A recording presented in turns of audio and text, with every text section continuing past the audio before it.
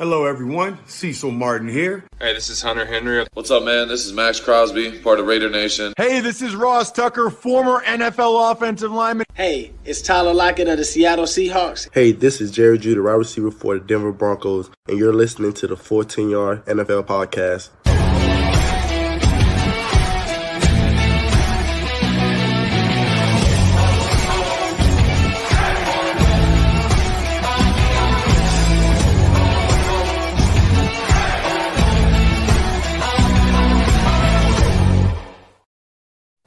Yes, hello. We are indeed back. We did not forget about the biggest game of the season. I don't care what anybody says. We always plan to record on the Wednesday. Do not look for anything that says otherwise. I'm Josh Henwood, leading you from the front today as Sean has had to take a back seat for some work trip down to Guildford. So it's me in the hot seat today. I'm joined by two of the four others that joined us for the preview show of the Super Bowl. You can understand why Steve has not joined us today from the final scoreline. The Chiefs, of course, beating the Eagles 38-35. I have Dave with me first. Dave, how are you doing, buddy? And what did you give us your one-liner of what you thought about the game? I'm doing really well, Josh. Just a one line. I'll try my best. Doing really well. Glad to be back. It's always nice to make two appearances in a week. The one-liner, I'll just give you one word. Wow. Yeah, that's a good one. I like that. And, of course, we had to have him back. He said he would only do this if the Chiefs won, of which means that for most of this game, I thought I'm not even going to ask him because I'm just going to get a no. And then as fast as Kadarius Toney can go on a punt return, Liam runs towards my DMs and says, yes, Josh, I will do this show. Absolutely, I will. He is wearing the sweater to boot with the Toney name on. Liam, mate, first of all, congratulations. I think that I can say on behalf of everyone here at the Full 10 Yards. The Chiefs, of course, with their second Super Bowl in 3 years. I think it's 3 years. And once again, it's 4 years. I do apologize. You have been, of course, yes, if it was 3, it would have included the Tampa year, wouldn't it? I'm sorry to make you think about that one for a moment. That wasn't intentional at all, no matter how much I have a love-hate relationship with yourself. So first of all, congratulations. How are you feeling, obviously? And, how did you give us a sense of what it's like to win a Super Bowl? Me and Dave have no idea. Well, Dave, were you around actually for when the Saints won that Super Bowl? It feels like such a long time ago. I may as well not have been. There we go. Yeah, for two guys that don't really know, give us a taste, give us a feel. Yeah, it feels very, very good. It's weird watching though. The whole year, most neutral fans watch a Super Bowl and they're probably just completely chilled, aren't they? Thinking about halftime bets, what's Rihanna going to sing, like third quarter, who's going to you were still doing it anyway. I was watching you on the chat. That's true. But yeah, so it's quite nerve-wracking, but it feels great. It feels amazing to win. I said I'd always rather lose in a Super Bowl than I would in the title game. It felt way worse to lose to the Bengals than it did in the Super Bowl. So, it feels amazing. I'm currently missing the parade on TV. I have it recorded so I could join you. So you have my time over Patrick Mahomes at the moment, which is very rare in my life. So that's good. My God, I feel loved. I feel loved in this moment. Feel good. Also, I feel sad for Steve. I think I only know 2 Eagles fans. So Steve and then my co-host Patrick is also an Eagles fan. Both of them have missed the 2 initial recap pods that I've been on. So I hope they're listening to this. I know Patrick listens as well. So yeah, commiseration to them. Great season for the Eagles, but obviously I'm delighted the Chiefs won and look forward to talking about it with you guys. Absolutely, yeah. And my heart does go out to Steve and to Patrick as well. 2 great guys who didn't deserve the way in which it eventually went down. But, let's talk about it. And we're going to try and do it in some sort of order. So we'll look first of all at the first half. So the Eagles go into the halftime break 24-14 up. The Eagles scoring 3 touchdowns and a field goal. the Kansas City Chiefs 2 touchdowns, missing a field goal of their own. You also had, at the end of the first half, Patrick Mahomes limping off is probably the best way to describe it. With that ankle injury being re-aggravated due to a rather heavy sack that he faced. It wasn't a sack. I do apologize. It was just simply a tackle on him. 1 yard gain. Yeah, that's right. The 1 yard gainer, of which meant that the Chiefs did not surrender a sack. I've said that he's been sacked about 4 or 5 times since the game. They did not record a single sack, the Eagles. I think that everything that we said, folks, last week in terms of what to expect did not happen at all. The Eagles came out hot and heavy on the passing game. Jalen Hurts slinging it around. I think that he got over 150 yards or something like that in just the first half. Mahomes and the Chiefs finding it much more difficult to be able to create much of anything to start off with. They were able to get down in the first quarter for a touchdown. They then stripped Jalen Hurts of the ball in the second quarter and ran that in to keep the game. That was to level the game, I believe, in the second quarter.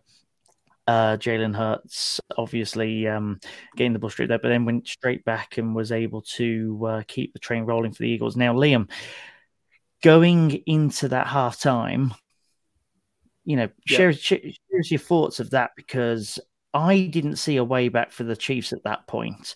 I actually ended up now erroneously deciding to put a few quid on the Eagles winning by 2 scores in the end, just because I thought that just the way in which that, you see it and you think there's no way back.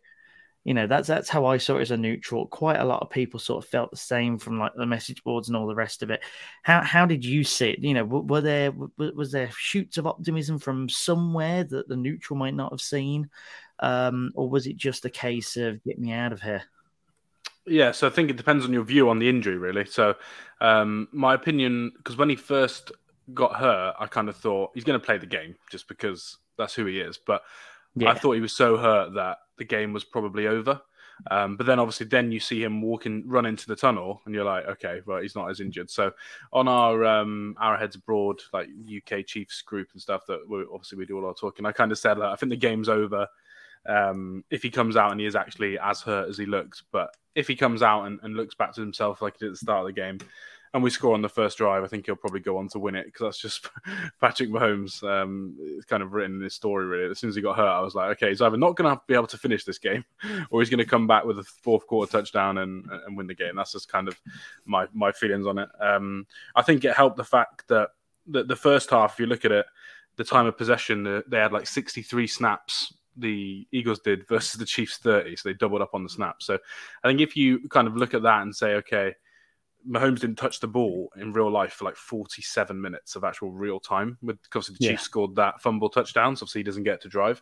So I think when you kind of look at the first half and you think, oh, wow, they were getting dominated, I just think it was because of how many snaps they faced. I think the Eagles had 16 third downs that they faced, converted 10. Of the other 6, they converted fourth downs as well. 2 by penalty, and then obviously 2 by the vaunted QB sneak that they like to do. So, yeah, I don't know, really. I think when he got hurt, I was like, game's over. But then as soon as I saw him run into the half, and obviously they have beat reporters that are inside the tunnel, they just said that he was running fine. And one of the players asked if he was good, and he was like, yeah, it's good, let's go win this. So I was just kind of like, it's Patrick Mahomes. So, yeah, I was kind of really emotional when he got hurt and was like, game over, turn my phone off, see you later. And then he started running in with his incredibly fun run that everyone likes to take the mick out of. And I thought, okay, right, we're going to try and do this.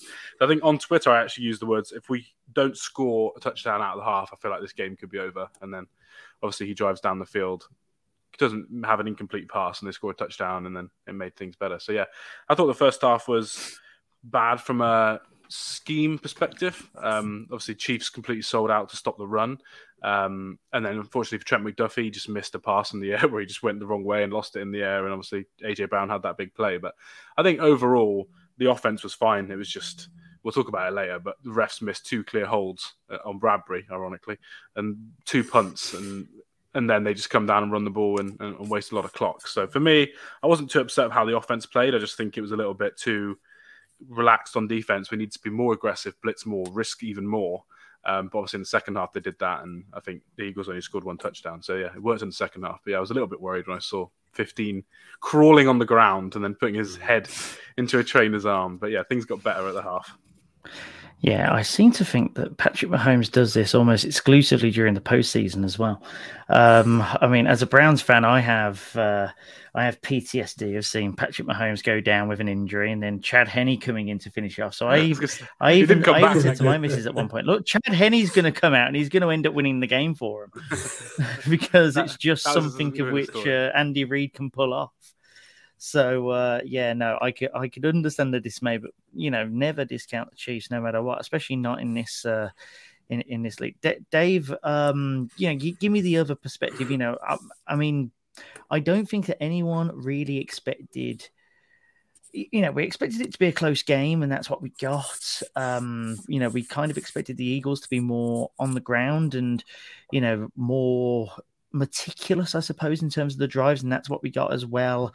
Not so much from the running perspective, but more in terms of how many snaps that they had, doubling the Chiefs, etc.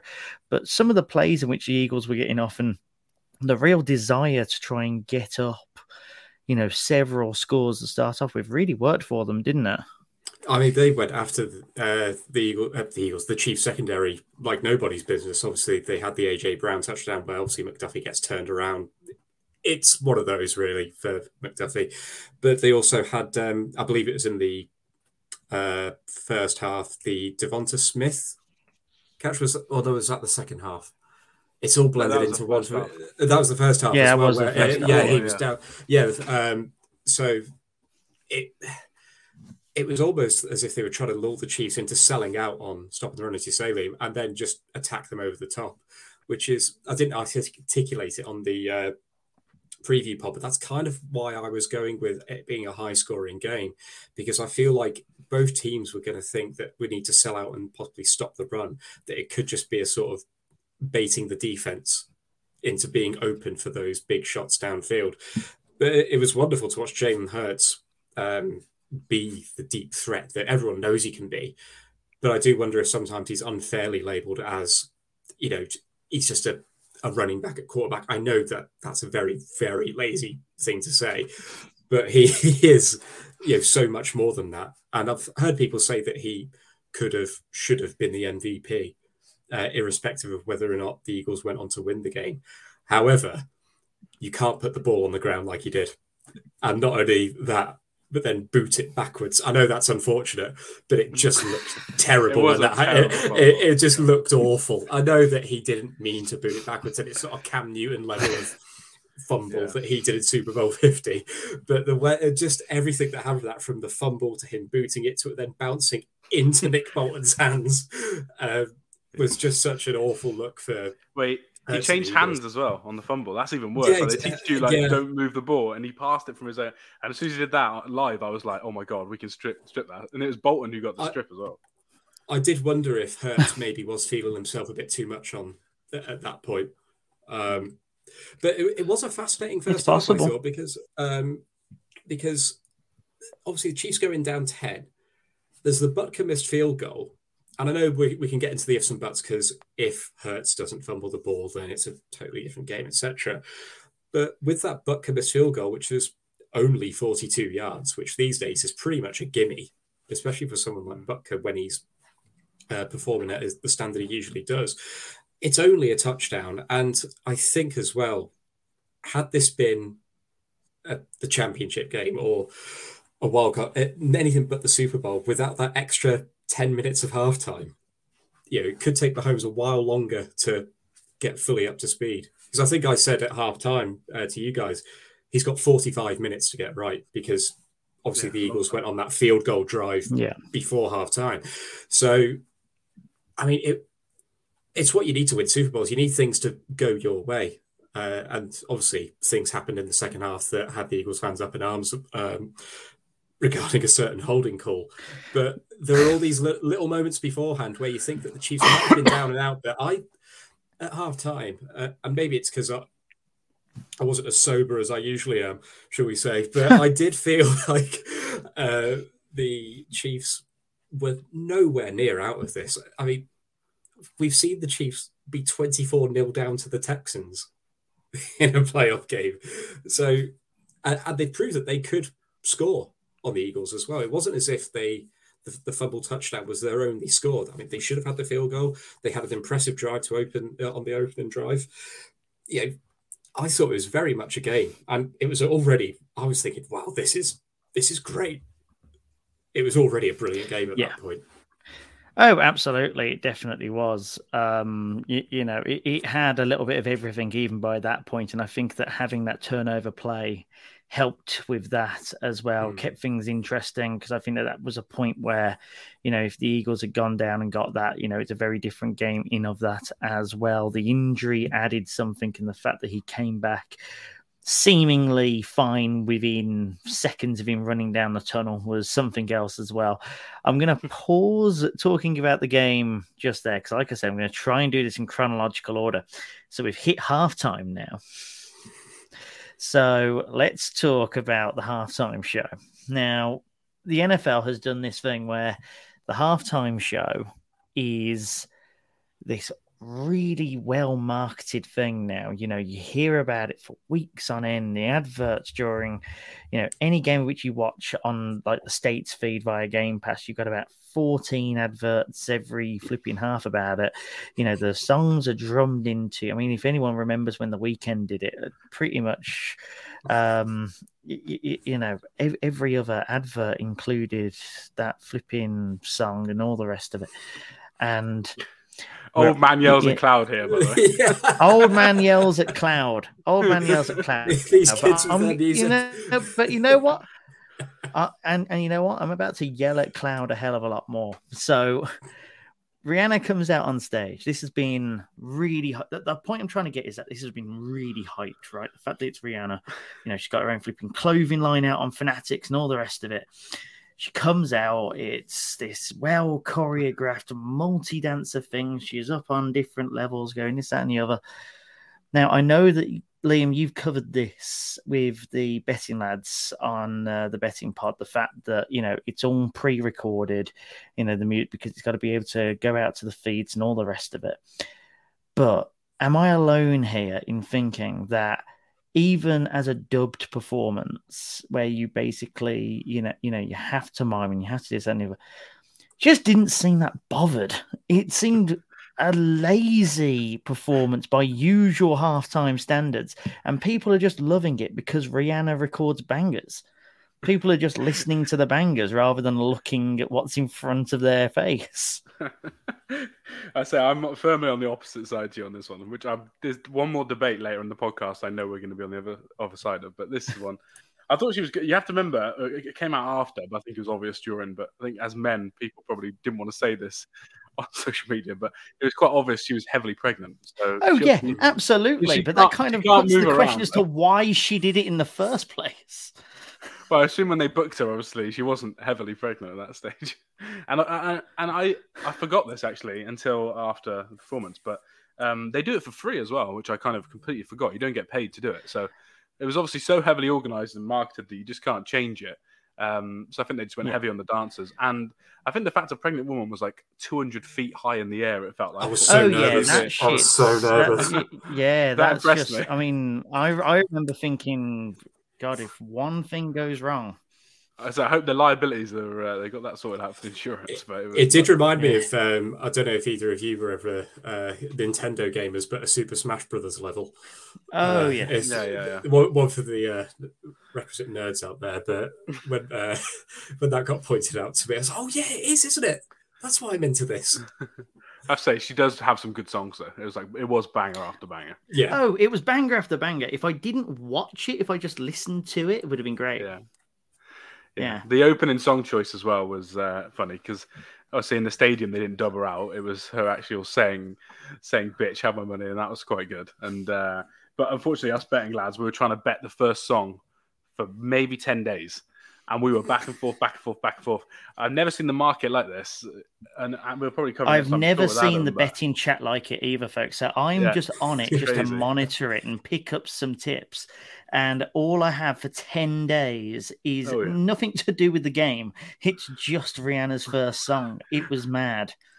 Yeah, and I think Adam made some money off it in the end, and I managed to cover myself bet back on it. But Better Have My Money was favourite for like 4 days, and then all of a sudden, the last 24 hours, the money was just going all over the place, and it ended up being 3 hours before the game, it was the 5th favourite, but then half an hour before the game, it was joint favourite again. So obviously, people knew what they were doing in the States of how much money was getting bet on it. But I think we probably bet on about 12 songs between us. It felt like across the. It was the entire album. It was the entire flipping discography. But I was quite happy because I bet over 9.5 songs, and she managed to cram 13 songs into 12 minutes, which is pretty. That's superb going, isn't it? That is. Either that or just lazy in terms of singing the songs. I was disappointed with a third of them. I mean, it's one or the other. Yeah, I was depending on your argument. Felt. I was disappointed at no guest though, but I understand why, because she was trying to be like solo artist empowerment. But I thought she was going to have a guest. So there was a special guest. There absolutely was a special guest. Just couldn't come out and say hello. Yeah, but I was more thinking Jay-Z or Calvin Harris rather than a baby. But fair enough. It was better than when Coldplay did it, and do you remember when Coldplay did it, and they had loads of special guests, and I think it got to the point where you forgot it was actually Coldplay's gig. Yeah, because I think from that Coldplay one, I remember it being Bruno Mars.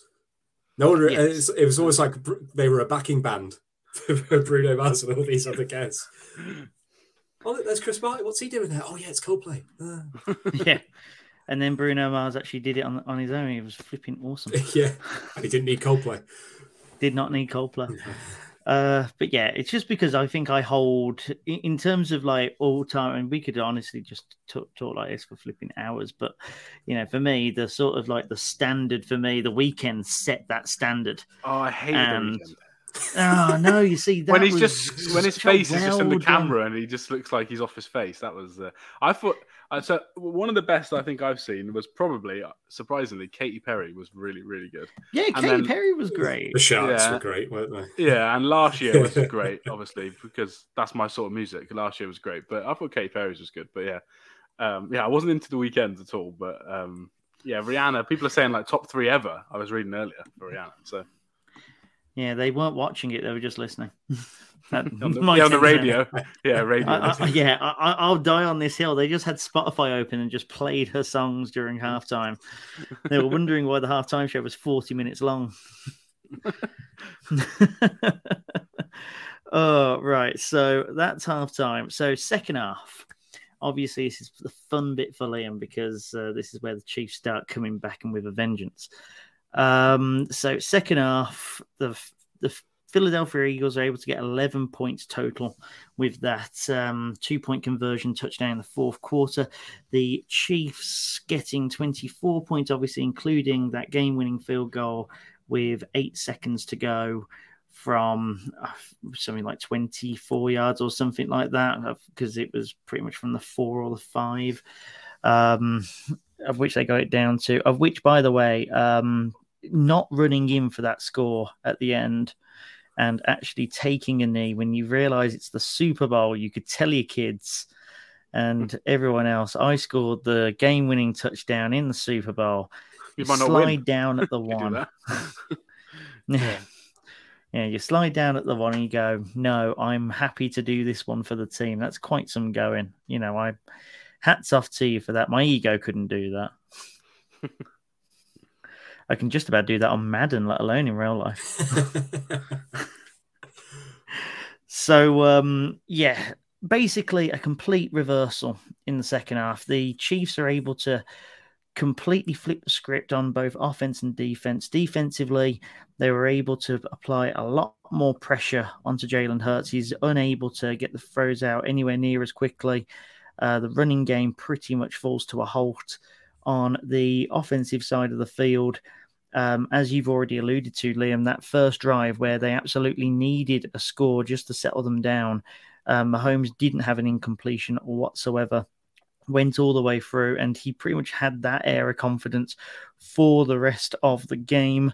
I'm just looking through the plays, play by play. Touchdown for Kansas, touchdown for Kansas, touchdown for Kansas, and then the field goal. They did not punt the ball. They did not lose the ball.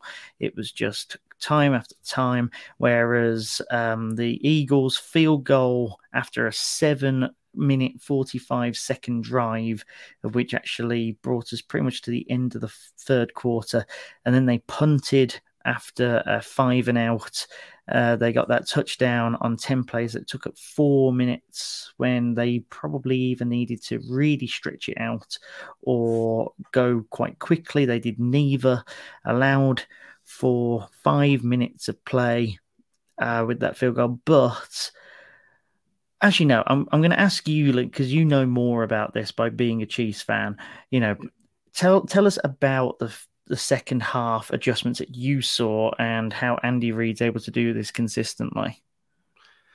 Yeah, so I was listening to one podcast today, actually, with Mitchell Schwartz, who obviously used to be the Chiefs' right tackle. And his kind of opinion is there wasn't really any adjustments in the second half.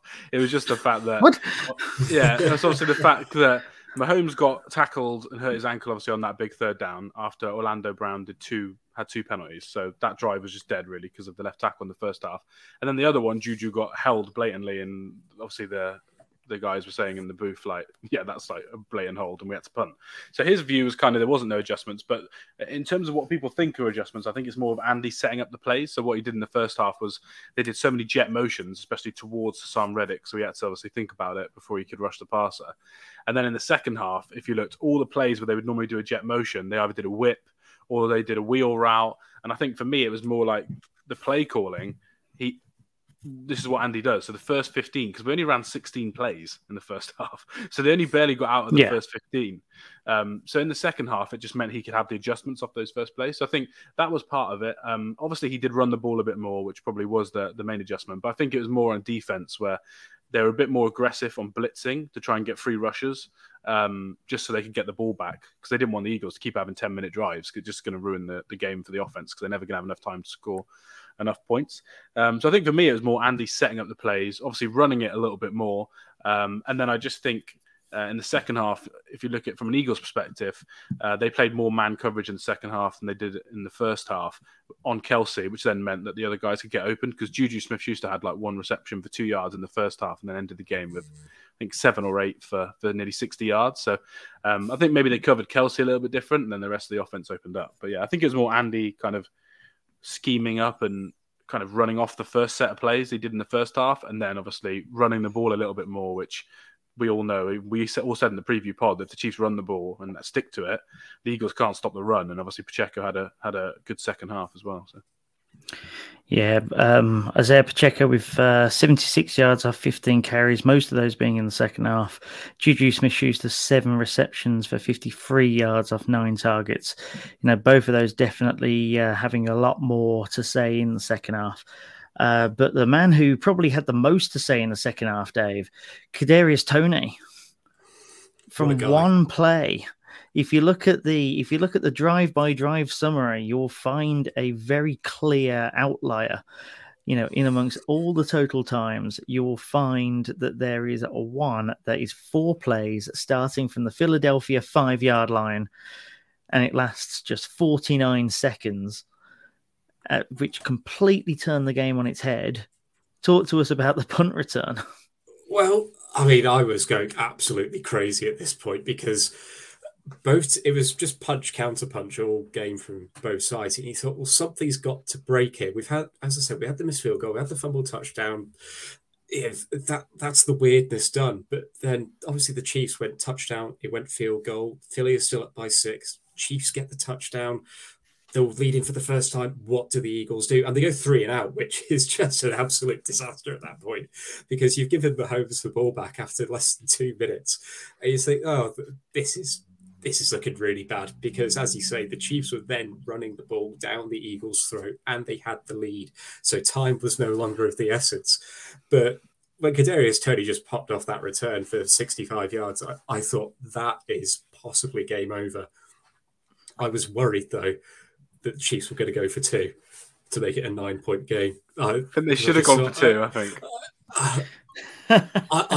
I think they should have as well, but I was just really nervous that, especially because of how much they were just dominating the Eagles at that point.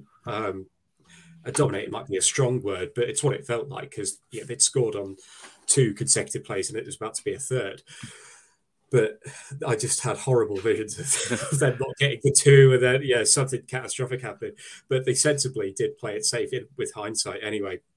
But as soon as Tony made that, I did think it was game over. And then he actually ended the day with 1 catch for 5 yards. It was a touchdown as well. So the two things that Tony did were one of the most important plays, and the other one was a touchdown in a Super Bowl. I was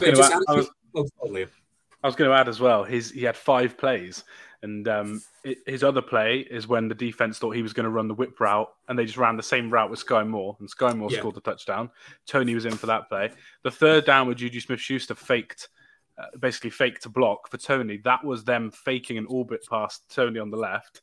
And then the Mahomes to Kelsey, 20-odd yard gain, that was where they faked a screen to Tony and then through to Kelsey. So he was in for 5 snaps, and they all were third down conversions, touchdowns, or I think it was the longest punt in Super Bowl return in Super Bowl history. But I saw people criticizing the punter as well, which I was as well, but I didn't care, obviously. But then I heard one of the special teams coaches that goes on the McAfee show is just saying, he thinks that was a planned thing. So they lined up to make Tony think they were kicking it to the right. That's why it was lined up that way. And then the punter quickly changed and kicked it the opposite way last minute. That was the idea, so they could try and block coverage. But obviously Tony just did that awesome cut.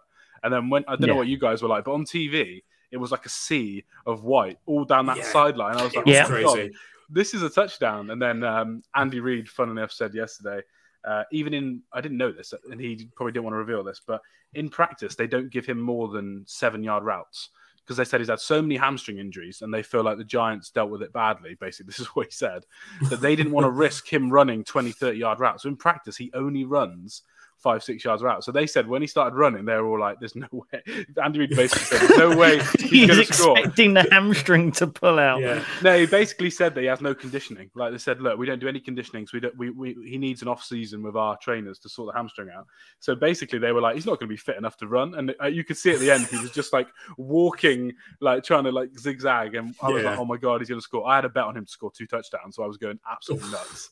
And then all of a sudden he gets tackled, and I'm like, But then you realise you're at the 10? I don't know. You've probably got the play by. I think it was the 5-yard line. Yeah, 5-yard line. I'm just like, in my head at that time, I was like, okay, there's no way we're not going to score now, so we can now win the game. But I was for 30 seconds being like, oh my god, Tony's going to win me 600 quid, and it's the most stupid bet ever for him to score 2 touchdowns. But I'll take the win. But he was exceptional.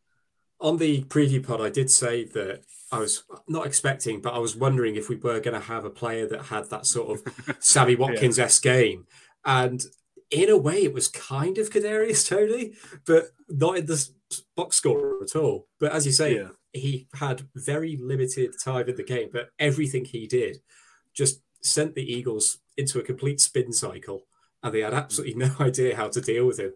And it was one of the most. He's obviously not the MVP, but he's the MEP, the most enjoyable player of the game, because he wreaked absolute chaos upon the game whenever he was in there. It was wonderful. Yeah, he did. Yeah, that's a new one. MEP.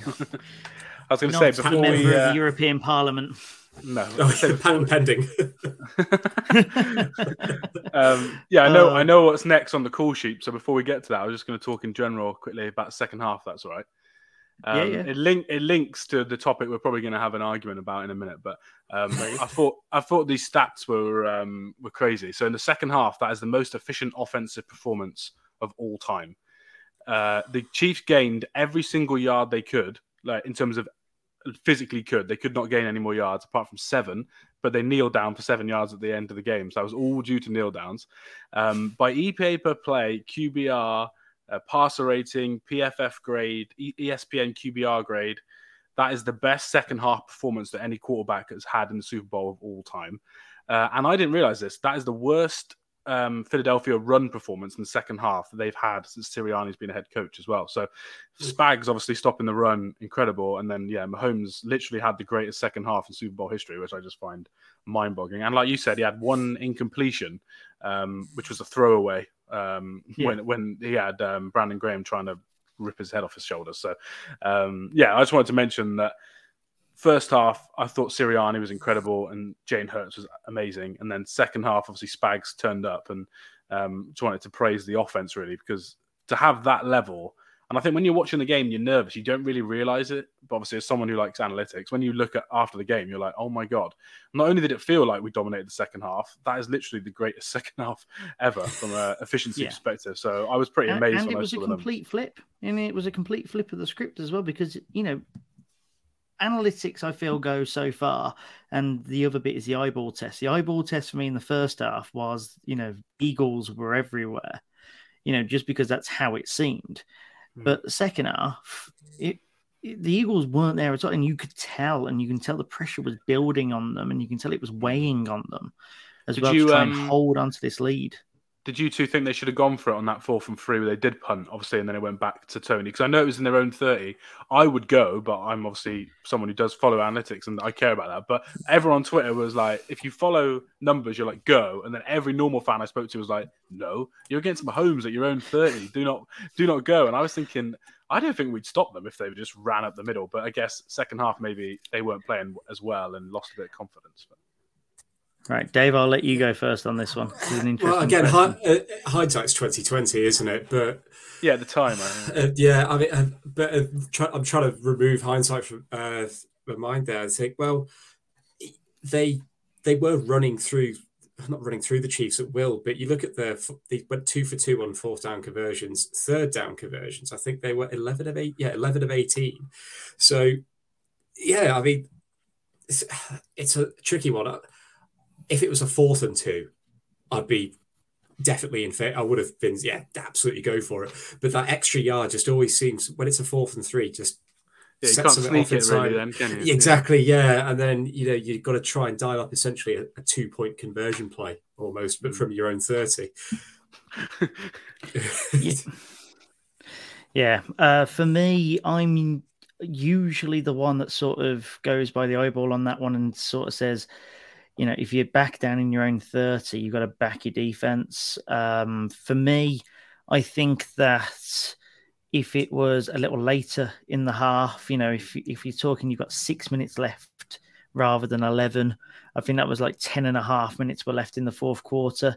You've got to back yourself to be able to limit them to that one drive, and then you've still got one drive. Yeah. And, you got to try and back yourself that you can have that 5-minute drive and utilize that 5 minutes. We've seen it happen so often in the NFL. We saw it so often in the Super Bowl, even in that first half. But I think that, 10 and a half minutes to go, you're at the 30, which means that your field positioning is not bad if you execute the punt properly. You should be able to put them back onto their 30, of which then you're still having to, you're still backing your defense to not give up 70 yards. You can give up the field goal at that point, of which, by all means have that. And then you've still got 5 minutes. That's kind of how I'd be looking at it. I did wonder at one point whether they would, just because Nick Sirianni seems like the kind of guy that would sort of just amazing go, on 4th down. Sod it. Yeah, he's amazing. Yeah, insane. He's the coach and I that think Brandon if it Staley was thinks 4th he and is. 2. Yeah. Exactly. Yeah, and he's got the offense that can execute it. I think if it was 4th and 2, like Dave says, they probably could have snuck it for that. I think that Jalen Hurts could sneak for 2+ yards when called upon. Yeah. Well, I for one was delighted they punted it, thankfully. So. Yeah. Well, yes, the rest is history, and hindsight's of course 2020. But no one expects the punt to go back to the 5, do they? No, they do not. No, it's not very often that happens. Interesting debate on that one, because obviously analytics does come into it, and when it's 4th and 3 and the way that which the Eagles have been going, you do question it. But analytics was like basically 50-50. So. Make a judgment call. Yeah, the numbers were the one that they were in annoyed that case. about, I go conservative. The one they were annoyed about was when he kicked the field goal in the earlier in the game. I don't know if it's in the second half or first half. That was like 70% go for it, and that was the only one where he just gets a field goal. But is that the one? That would have been the one third quarter. Yeah, directly after Kansas had scored their touchdown. That was the 7 minutes 45 seconds, and then it was a 33-yard field goal. Yeah, because you're only going up 6, aren't you, at that point? So one touchdown, you're down. Yeah, that was the one that people were more annoyed at. But he only made one wrong decision as a coach all day, which is pretty good. So yeah, but even then, though, you're talking 4th and 6. You're not talking 4th and 3. Where you think that there's a good chance that even a run gets it. You're just looking to maintain momentum at that point. But then you argue, of course, as to whether or not momentum actually goes when you concede 4 points for the gain of 3, of which is why this sort of thing gets talked about a lot. Something else that got talked about a lot, moving away from the ins and outs of it, the field. Now, this field. Exactly. Now, what if I told you that the field has been grown in an Arizona farm for 2 years? The NFL bought this farmland 2 years ago, and they had the sod father, the guy who's prepared every single pitch for all the Super Bowls, right? All 57 Super Bowls have been managed by this one old guy who's seen to be the flipping wizened king of grass, right? And it's $800,000 they've invested into this. And they paint the entire thing, move it into the Arizona Stadium, which has you might have seen it at Tottenham Stadium, for example. It has the, bring it out, bring it in technology so it can have sunlight and all the rest of it. And literally, I've never seen more people slip over on grass ever. And I watch cricket every year. It was insane as to how many people were falling over, and also just how chopped up it was getting. I've never seen an NFL field I've never seen a rugby field like it. It was just insane. What were you guys' thoughts on it? Because that shouldn't be happening at this level, surely. Dave, you go first. I actually think, thanks for reminding me about this, Josh. I actually think that played a huge part in both teams having such success, because pass rushes just were not getting home, because any sort of pivots that defensive players were trying to make, they were just ended up on the deck. And I'm glad it happened obviously it would have happened for both teams, but it didn't feel like either team necessarily gained a huge advantage from it. But you do see a couple of quite amusing pratfalls that could have the Benny Hill treatment. But it's an absolute shambles that it happened on the biggest stage, basically, that you're going to have such poor quality grass, because it's one thing to be slipping over, but it's another thing when you actually see chunks of grass coming out of the ground as well, because then you get into the whole injury situation as well, because that could be a broken ankle straight away. And that's one of the main things I really didn't want from this game, was that injury that ruins the game. I don't know, we almost had it with Mahomes, but I'm just baffled as to how they let it get into that state. What are your thoughts, Liam? Yeah, so we played their first game of the season. Obviously, the field wasn't done by the turf god, whatever his name is, but Turfy Joe. Yeah, basically, but sod father, the sod father.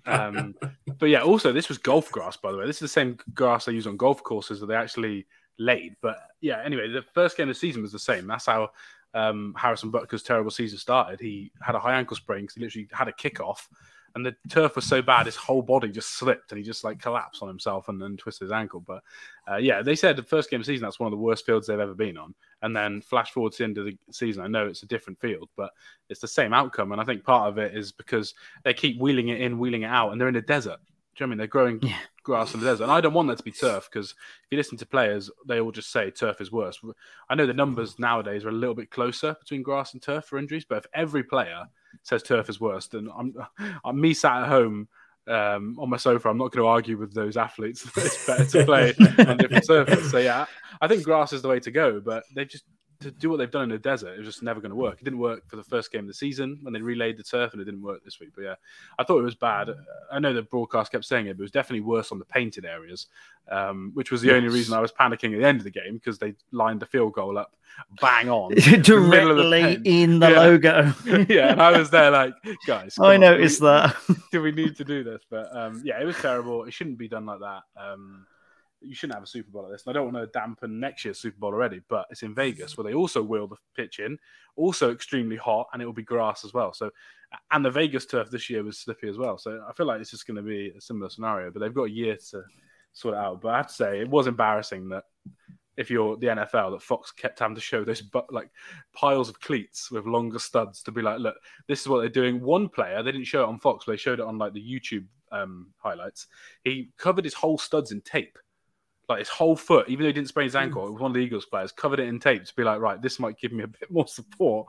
I don't think it actually worked, but the fact that he even has to think about that in the Super Bowl is a bit of a joke, isn't it? It is. Also, quick question, Liam, you might know this. Harrison Butker, does he usually wear two different boots on his feet? Because he has his left boot is Adidas and his right boot is Nike. And I'm there thinking, what the hell? Show off. Yeah, so I'm not quite sure if this is true, but I read something about there being part of it is like a sponsorship deal to wear whichever one's on his left foot. But he's very superstitious, as most kickers are. So he only kicks with the same style boot on the right foot. So he just did the deal that he can wear whatever boots he wants on the kicking foot, and then the left one he'll wear the free boots that come through sponsorship. So yeah, I never noticed it until this game, and then when I read on it afterwards, apparently it is a common thing.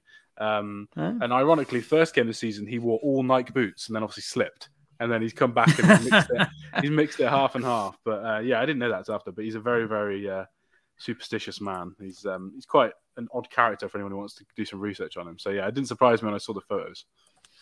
You do realise that when it comes to doing the AFC West pod now, we are going to have to just talk about the oddities of Harrison Butker in detail. You've set yourself up for that now. Yeah. Not a fan of vaccines, I'll say. That's one thing about him. Yeah, I'd probably say about a third of the league isn't. Just that they're not as loud and vocal about it as Aaron Rodgers or Cole Beasley. True. Yeah. Speaking of other controversies, because that's definitely one, let's come on to the one of which was given the most airtime, I think, towards the end of the game. Obviously, we were, of course, going to talk about this, but I think it can get quashed rather quickly. And in fact, I'm just going to give you guys a couple of questions on it, really, kind of yes and no. Just because I don't think that it really needs to be discussed all that much. Now, obviously, Bradbury has said that it was a hold in any case. The game-defining moment of which many called it, where Bradbury holds Juju Smith-Schuster.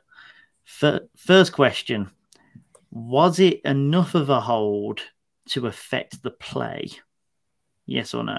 Just shout out. Yes. Fair enough. So that pretty much just discounts my my second question there. So, I was thinking if one person said no, I could go on to what would constitute it, because then maybe a rule change could come into the offing in the summer about, whether or not if a hold doesn't have an impact, should it be thrown? Because I think that's which the first half would also have been answered for. He killed him on a double move. He did that earlier in the game as well, actually. And yeah, it's a walking touchdown for me. So. Yeah, the video that gets shown often is the one of which was on the broadcast, of which is the the end-to-end view. Yeah. The end-to-end view of which is it practically shows nothing. That view, it does nothing. The most of which you see is the slight left arm on the back of. On his back, but it doesn't actually show any Tugger jersey. It's because the side view is best. If you guys look at the Twitter photo that's now circulating, where you got the side view, it's very clear that there is a huge hold on his jersey. I think if that was shown more often, I think that it would have got dispelled a hell of a lot quicker. Obviously, that sort of killed the game off. It kind of changed the way which I was going to interrogate Liam on this pod, actually, because I was going to be there going, it clearly wasn't a hold. So, do you feel like you've got this Super Bowl cheaply? But no, I've seen the evidence. The evidence is right in front of my face. We can scratch that from being a controversy. But Juju Smith-Schuster didn't stop there, because yesterday, good Lord, how you can bat for this man, I have no idea. I love Juju. So for anyone who's been living under a rock, NFL Memes puts out a bunch of Valentine's Day e-cards, basically pointing fun at a number of NFL individuals throughout the year. I have to admit they've outdone themselves this year. Some of the ones are hilarious. I think I'm going to hell for laughing at the Tua Tagovailoa one in particular. I won't spoil it for anyone, but it's pretty funny. Anyway, the one in question of which brings about some controversy with Juju Smith-Schuster is a picture of Bradbury saying, "I'll hold you down in the closest moment, in the right moments," or something like that. Basically, it's I'll hold you in the. I'll hold you in the times that matter most. That's it. That's the line. And Juju Smith-Schuster decided to. Yeah, thank you. It's been a long week, right? I haven't had a lot of sleep, and it's been a long pod as well. It's 50 minutes in. I wasn't expecting to host this, and Juju Smith-Schuster, retweets this out. Basically says Happy Valentine's Day, knowing that pretty much everyone is going to come after him on it. Quite a few of the Eagles players get in, some more humble than others. A few NFL individuals, writers, journalists, etc. Does it sit right with you? I just think that's just being a bad winner. Yeah, I love it. Liam, I'm going to come to you first because you are. Yeah, I was going to say, you love it, but it's, come on, surely it's just a case of don't be a prick. I don't know. I just find it quite funny. It's only a hold, isn't it? It's not like he just made an error on the field, isn't it? But yeah, I find Juju quite funny. And yeah, he was getting a lot of stick pre-game as well in terms of from Philly media, like, they've got no wide receivers and they've only got Kelsey, and then obviously he has a good game. But yeah, I think he's just having a bit of fun. I don't think it's that serious, but yeah, people seemed annoyed. I think it'd be different if Bradbury's in tears on the field crying like I've ruined it. But after the game, he's like, yeah, I did a hold.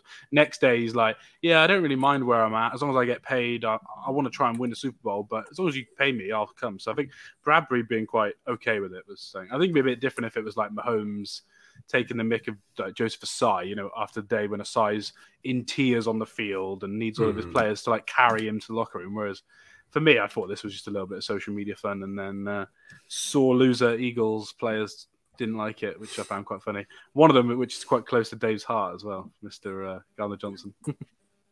Oh, yeah. I mean, it's not that big a deal, is it? Juju likes to run his mouth. And if you're going to take the bait, then more fool you.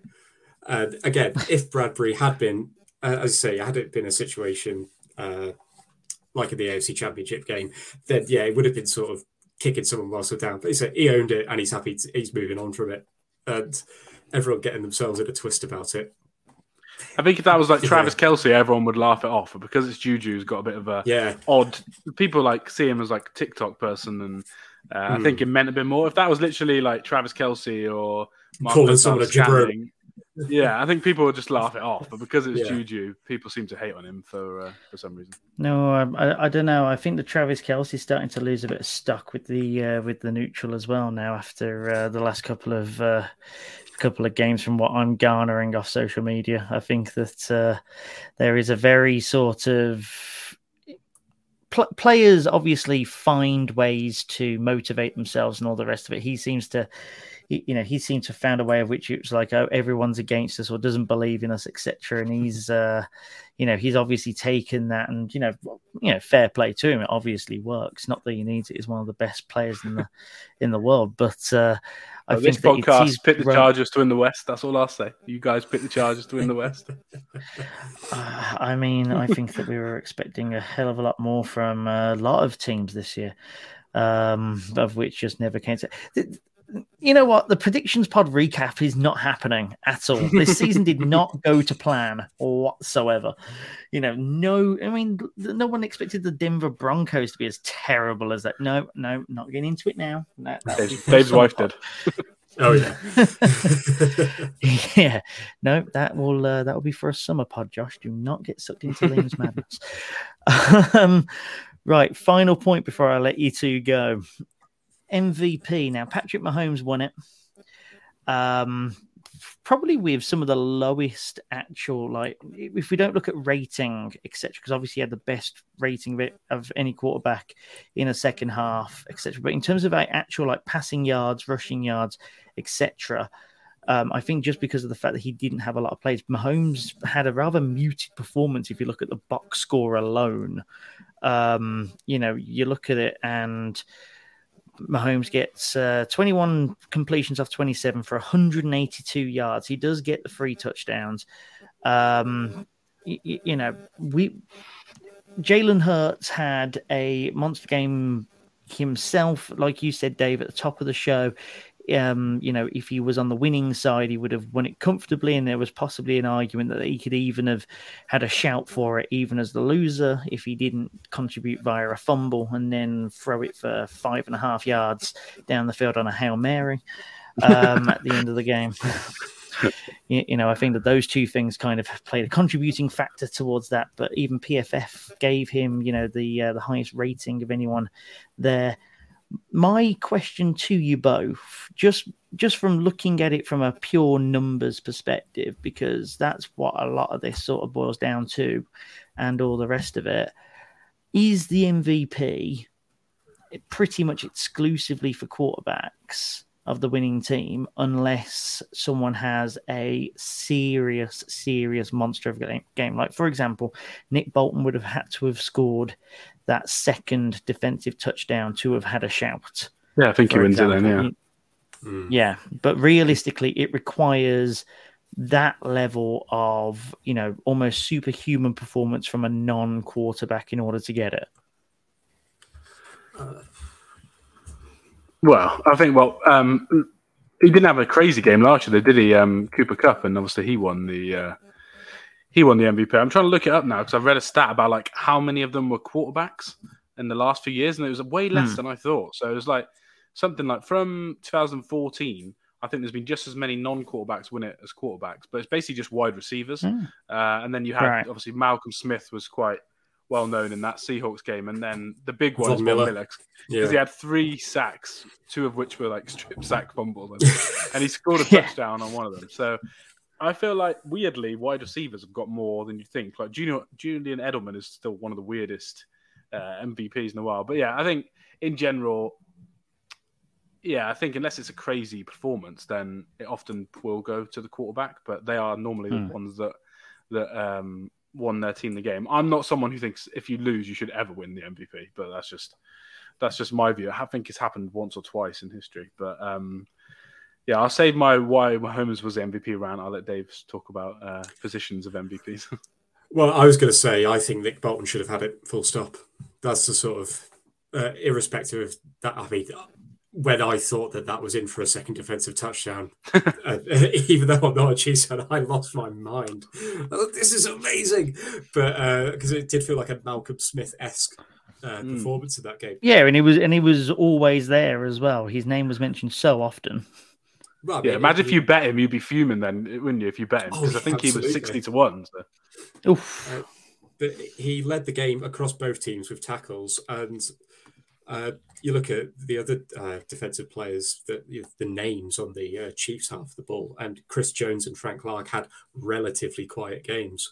But again, it's not a knock on them, but Nick Bolton's the guy that really stood up and made it count. And you could actually tell in the second half as well, the way that the Chiefs were getting after the Eagles.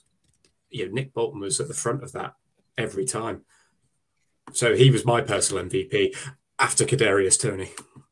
I was going to say, yeah, Kadarius Toney. We can just give it to him. That'd be fine. I think I don't know if Adam bet it as well, but I knew that I had it. I think Callum might bet it as well. Like he was 100 to 1 for Super Bowl MVP, so I had a quid on it just for a laugh. And when he was running in for the second one, I was like, oh my god, Kadarius Toney MVP, 2 touchdowns the night. But yeah, I'm biased because obviously he's my favorite player of all time. But yeah, I just couldn't see how it can't be Patrick Mahomes, obviously against the league's best defense. Allegedly, he had a 99 percentile performance in every metric that isn't yards, basically.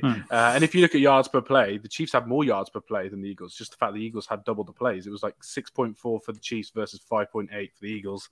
Both those lines would have been leading for the whole season as well. So it's literally the best performance per drive in the season. So by both teams. And obviously Mahomes won the game. Yeah. So for me, I think he was. Like I said, I don't want to read all the stats again, but yeah, it was like the 5th best Super Bowl performance of all time as well. For the whole game by EPA per play, EPA added, QBR, every stat that isn't yards. And Jalen Hurts was the 8th best. So it was like 2 top 10 performances. But for me, yeah, Mahomes was better. PFF actually graded him with no negative plays. ESPN said no negative plays as well. That's the first time in Super Bowl history that quarterback being graded with no negative plays. So for me, I thought it was an easy decision. And when Josh put in the group chat that he wasn't MVP, I was saying I lost my mind. But I'm not exactly going to be annoyed if my linebacker wins me the Super Bowl either. But you made it sound like I was ready to implant Jalen Hurts as the MVP. Even though he was on the losing side, that was not my pitch. My pitch was for Tony or for Bolton or for something. It was basically it was more of a case of QB versus everyone else. But I can understand why you back for your boy there, because that second half performance was fantastic. I just wonder whether or not it's narrative as well, isn't it? I was going to say it's the narrative, isn't it? Yeah, the ankle injury is that's big. So I kind of thought he would get it, and like you said, though, if the Eagles won for sure, I would have given it to Jalen Hurts. I don't think anyone else could have really had a case for them. I thought Dallas Goedert was the second best player, but Jalen Hurts would have been the MVP if the Eagles won. But I mean, he led the team even in rushing. He had 70 yards rushing off 15 carries. Kenneth Gainwell was the next highest with 7 carries for 21 yards. That will tell you as to just how little the Eagles were able to get off the ground on the rushing front. So, Jalen Hurts was definitely carrying it from an Eagles offensive perspective, and the Chiefs I felt was a bit more all-rounded on both sides of the ball. But like you say, the narrative and also just the incredibly clean second half, in pretty much every single way is what carried Mahomes over to that MVP there. So put it this way, I'm definitely not as negative on it as I was at 4:00 on Monday morning. I thought I'd put in some sort of wrench in the chat at 4:00 in the morning. It's it's tired talk, which is what I'm pretty much doing now. So no, that's it for us today. We've just gone over the hour. So cheers, Dave, and cheers, Liam, for your thoughts there on all things Super Bowl. Really great to have you, Liam. Obviously, congrats again.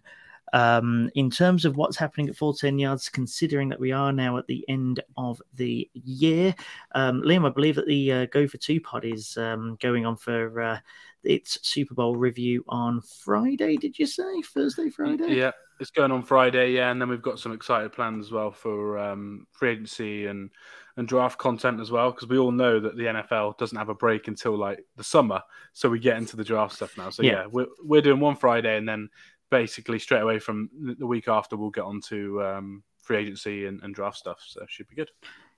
Yeah, so keep on to the Go for Two podcast for that, as well as the network podcasts as well. Some of the teams are continuing with draft content and a few bits and bobs as well. I know that the Believe in Brick podcast as well, for any Browns fans that are listening, will be putting on one every few weeks just to keep things going until the draft. In terms of the full 10 yards, we will be back probably next week. If not next week, it will be the week after. Just keep your eyes peeled on your favorite podcast provider. We'll be just rounding things off in terms of the season.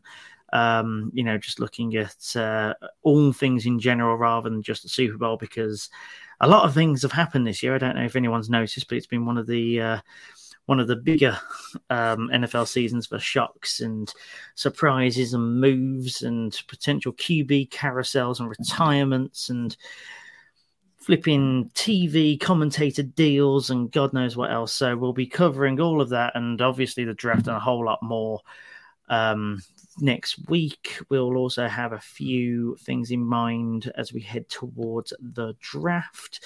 And then it will be a case of having a nice little break in the summer whilst we write up our season guide, of which will be available to pre-order in the coming weeks. So again, just keep your eyes on Twitter and on Facebook. I'm sure that you'll see things populating on there very soon. But for now, that's it from me, from Liam and from Dave. We will see you guys next week or the week after. Keep your eyes peeled.